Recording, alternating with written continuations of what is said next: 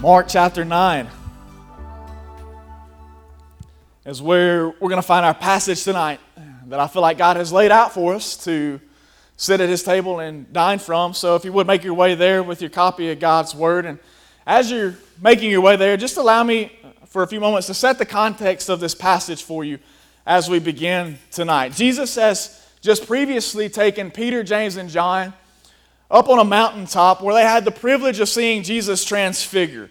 And in case you're not comfortable with that word, or in case you're not fully understanding of what that word transfigure is, Peter, James, and John, in other words, had the privilege of seeing Jesus go from His human state back over into His fully perfect, divine, godly state. So they've been up on the mountain and they've witnessed Jesus transfigure before their eyes. And as they've gone up there, remember that it's just 3 of them, so keep in mind that the rest of the disciples were left at the bottom of the mountain waiting for them to come back down. And as Jesus is coming down from the mountain, He sees His disciples involved in a dispute with a crowd of people. And that's where we pick up the story tonight in Mark chapter 9, starting in verse 14. The text says this: "And when they came to the disciples, they saw a great crowd around them and scribes arguing with them. And immediately all the crowd, when they saw Him, were greatly amazed and ran up to Him and greeted Him. And He asked them, 'What are you arguing about with them?' And someone from the crowd answered Him, 'Teacher, I brought my son to you, for he has a spirit that makes him mute. And whenever it seizes him, it throws him down, and he foams and grinds his teeth and becomes rigid. So I asked your disciples to cast it out, and they were not able.' And He answered them, 'O faithless generation, how long am I to be with you? How long am I to bear with you? Bring him to me.'" My title for tonight's message is Faith Flow. While Jesus was up on the mountain, this man had brought his demon-possessed son to hopefully experience healing at the hands of Jesus. And when he discovered that Jesus wasn't there, but he saw His disciples, he decided to ask them for help, which was fine. They were, after all, supposed to be representatives of Christ, right? And if you were to flip back a couple of chapters in Mark chapter 6, Jesus had actually given the disciples authority to cast out demons and to anoint people with oil and heal them of their sickness. But when this man came and he brought his demon-possessed son and he placed him before the disciples, they ultimately failed to be able to cast out the demon from his body. And so at this point, we can probably assume that the father of this child has become bitterly disappointed and probably very, very discouraged at the same time. And I want to make this point right here that's kind of just separate from everything else we're going to talk about tonight. But I want to say, be careful about placing God-sized expectations upon people. This man's original plan was to take his son to Jesus. But when he found only his disciples, what he actually did was he transferred all the expectations and the hopes that he had placed in Jesus onto the disciples. And it's a very, very dangerous thing to take the expectations and the hopes that can only be met in Christ and place them onto man. Because very often what will happen is you will experience something similar to what this man experienced: disappointment and discouragement.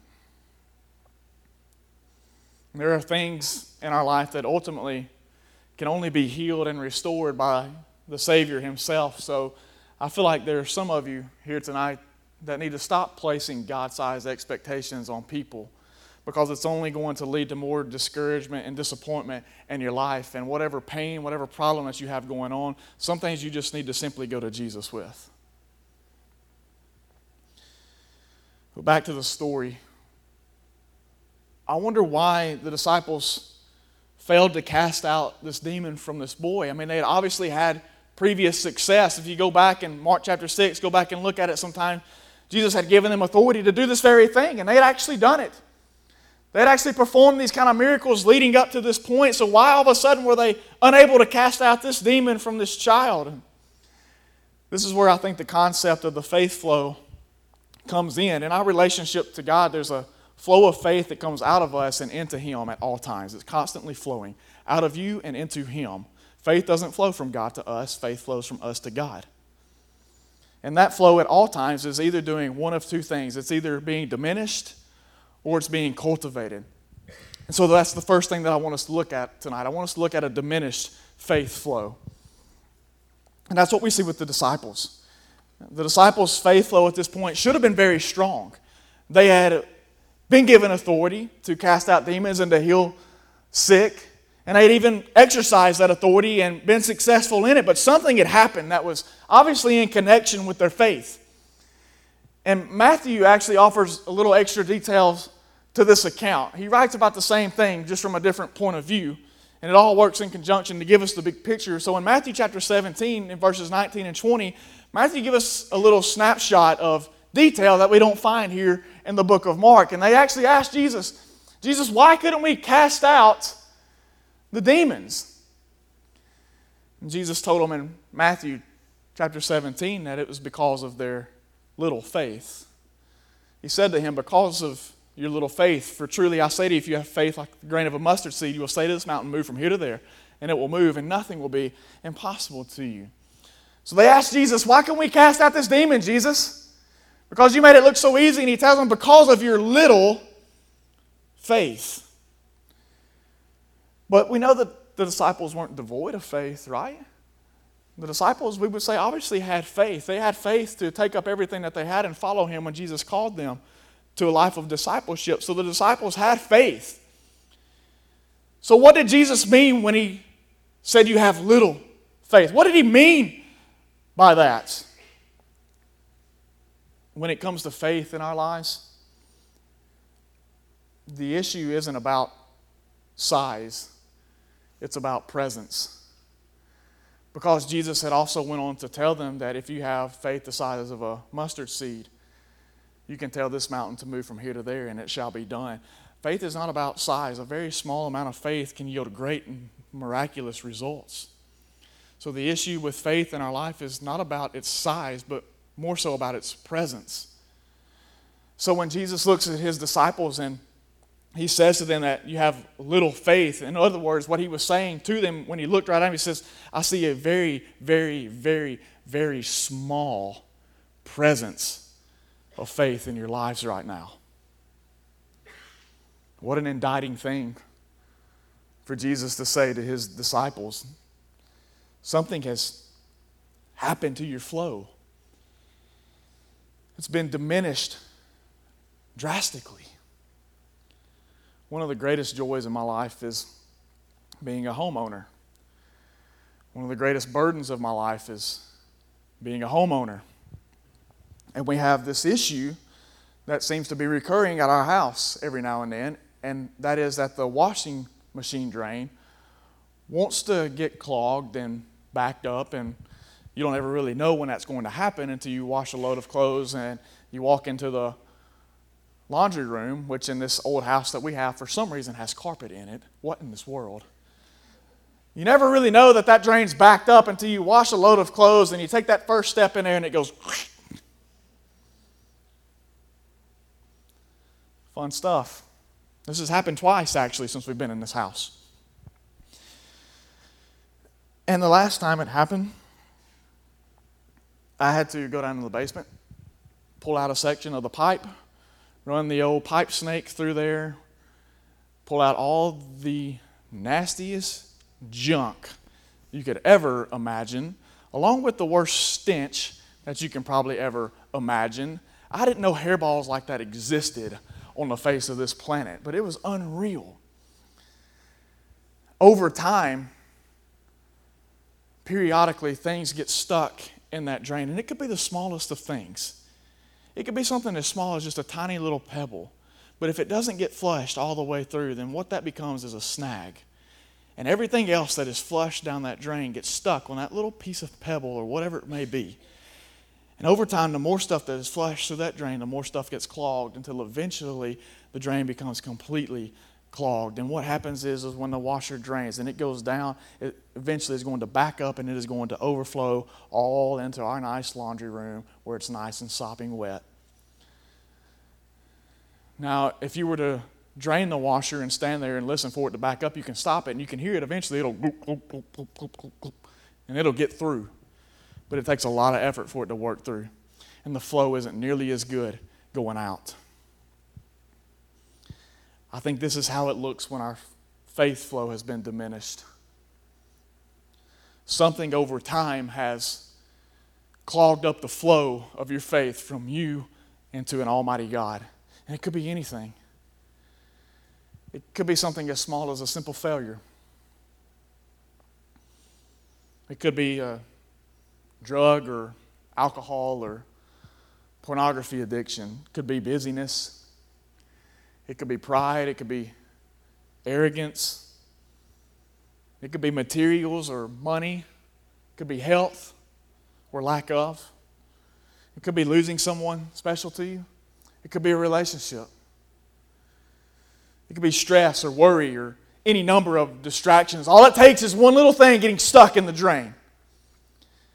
And sooner or later, over time, as the flow continues, one thing after another gets built up and built up and built up until sooner or later your flow is almost completely cut off to where it's no longer getting through, it's backing up. And nothing good ever comes from a backup and a flow. It only leads to mess. It only leads to damage. It only leads to destruction. What about the disciples? What was it that caused their faith flow to be diminished? Was it any of the number of things that we just read off? I don't necessarily think that it was. I think that what diminished their faith is so often what diminishes ours. And it could be any of the one things that I just read, but I think the primary clogger of our faith flow is one simple word: distance. Distance. What do you mean by that? What do you mean by that, Trey? That sounds awesome. Distance. What? Remember where Jesus just was? He was on top of the mountain. And he only had Peter, James, and John with him. Jesus doesn't strike me as the kind of guy that would just intentionally exclude the rest of the disciples from experiencing such a great moment of his glory.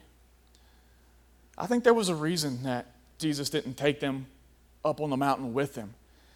I think there was a reason why he left them behind and he took Peter, James, and John up to the top with him.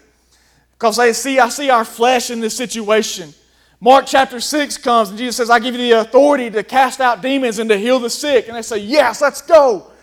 And they get out there and lo and behold, they have the authority and they exercise it and they're casting out demons and they're healing sick people. And thus is the nature of man. When we start doing things for the glory of God, sooner or later we want to make it about the glory of me. And I think that's exactly what happened in the lives of these disciples. There's a reason why Peter, James, and John got to go. They stayed close with Jesus. They stayed humble in their service. But I think these guys got a little bit full of themselves. And Jesus left them at the bottom of the mountain while he went up to the top as a teachable moment to say, can't you see? This is the distance that I feel between us right now.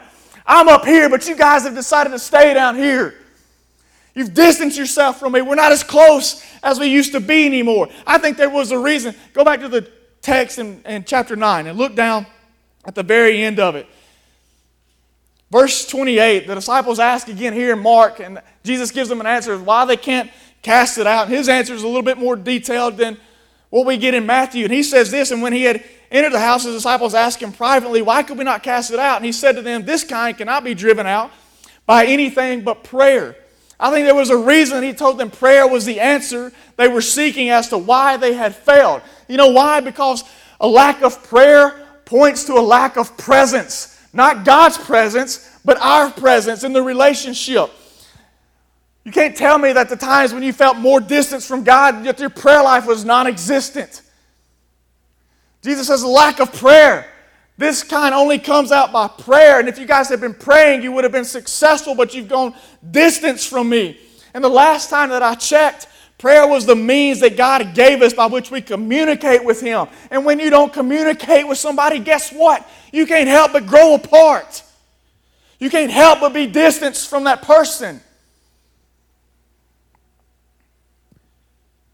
Our washer drain, oddly enough, happens to be the longest drain in our house. Significantly longer than all the other drains that come out of our house. And coincidentally, It seems to be the only one that ever gets clogged. But can I just tell you that God has taught me something in the simplest of ways in that? And it's simply this: the greater the distance of flow, the greater the opportunity for obstruction. So when Jesus showed them that a lack of prayer was why they failed, He wasn't reprimanding them. They asked Jesus, why couldn't we cast it out? And He said, because you're a bunch of idiots, because you're losers, because you're morons. He said, no, you lack prayer, you lack community, you lack closeness. So when He said this kind only comes out by prayer, He's calling them back to closeness. He's calling them back to community with Him.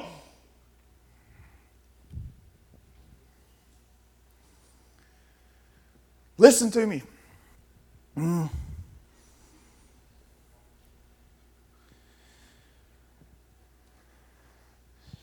You keep the connection short, and it'll keep the flow strong. But the longer the distance is between your point of flow and into God, the greater the opportunity for an obstruction to set up. But if you keep that connection close to the source of where it's going to, it intensifies that flow. Jesus says, you're too far away. You're too far away from me. Your distance has led to a diminishing of your faith.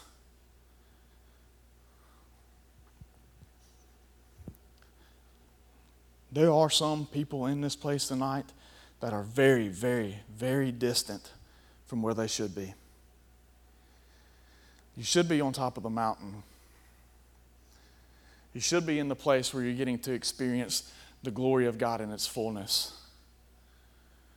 But for whatever reason, there's distance. And that little clog that you've got in your faith flow is making it that much more difficult for you to experience the fullness of God's power in your life. And it can change just that quick. 2 chapters ago, these guys were casting out demons everywhere. Now they can't get one out of a kid. The diminished faith flow. Keep the connection short, and it'll keep the flow strong. But then there's another type of flow. The flow that we're going to work towards tonight. There's the cultivated faith flow. Look in verse 20, chapter 9. The story continues. We need to get the rest of it. It says, and they brought the boy to him. When the spirit saw him, immediately it convulsed the boy, and he fell on the ground and rolled about, foaming at the mouth. Thus is the nature of the enemy when he runs into the presence of God. He doesn't want to stay in that place.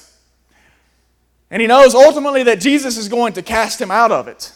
But here's the thing with our enemy.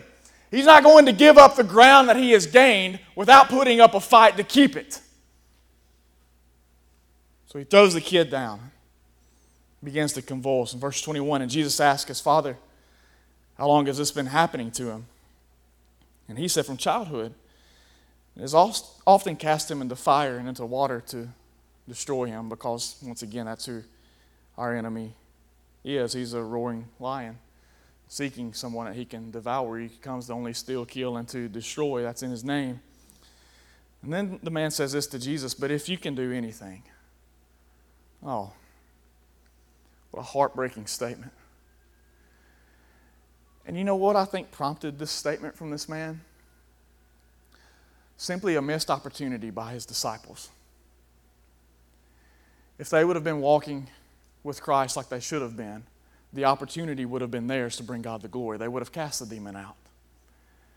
But because of their lives, but because of their distance in the relationship, and they were unable to, it cast doubt into this man's heart. How many of us are living lives that are so distant from Jesus Christ that it casts doubt on the hearts of others of whether or not he's actually real? But if you can do anything, have compassion on us and help us. Jesus said to him, if you can. Not a question, but an exclamation. In other words, if you can, put your faith in me.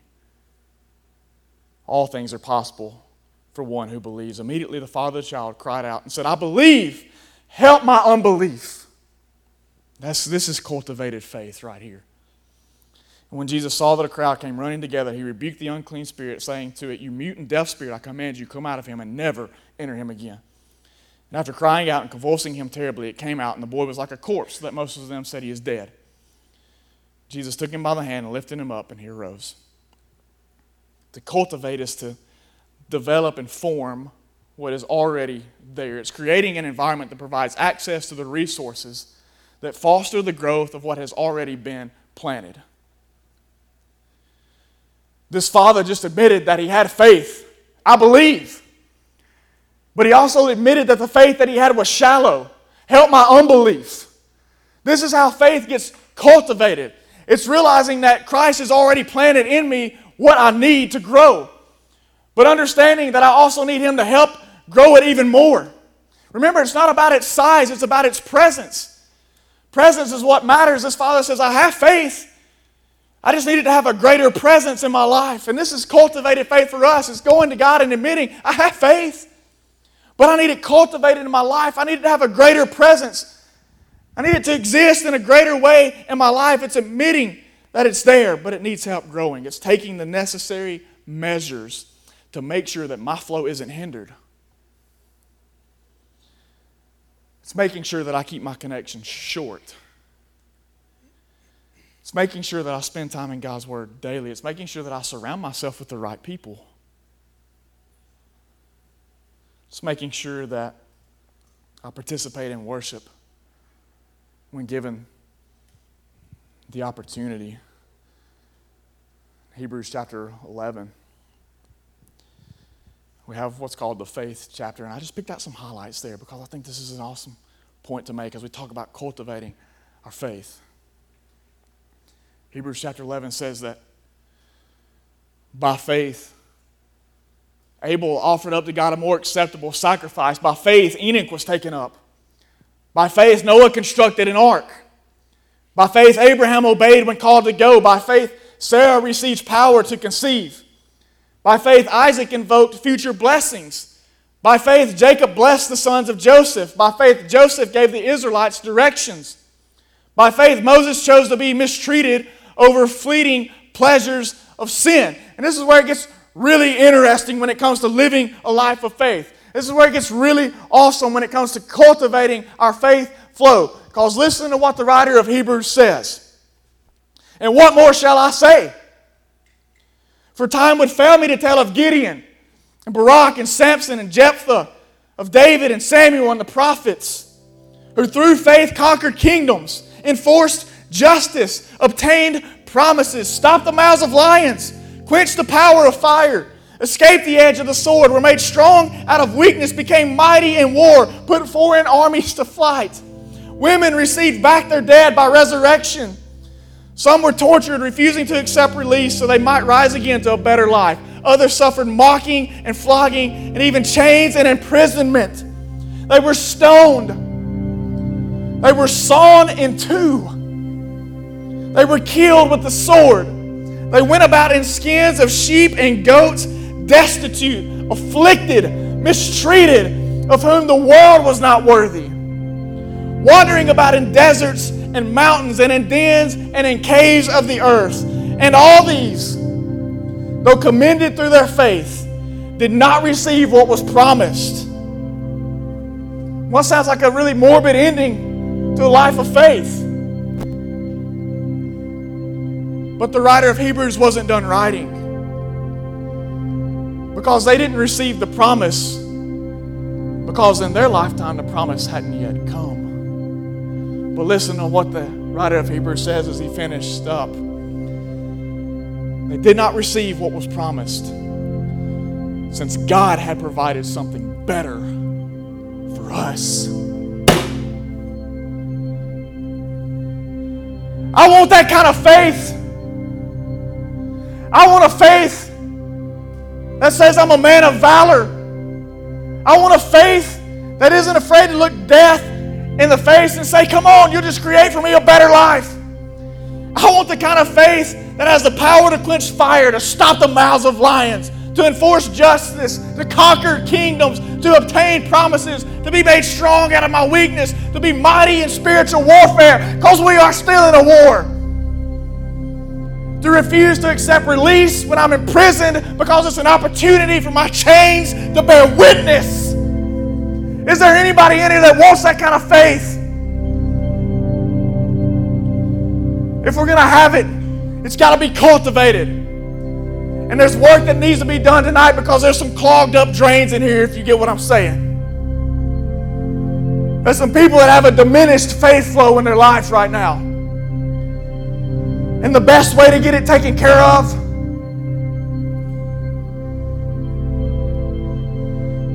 is not to call Roto-Rooter.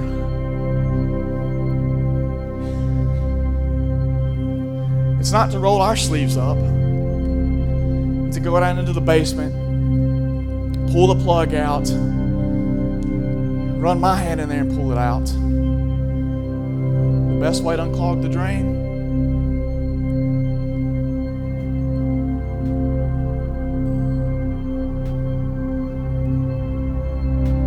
let's pray.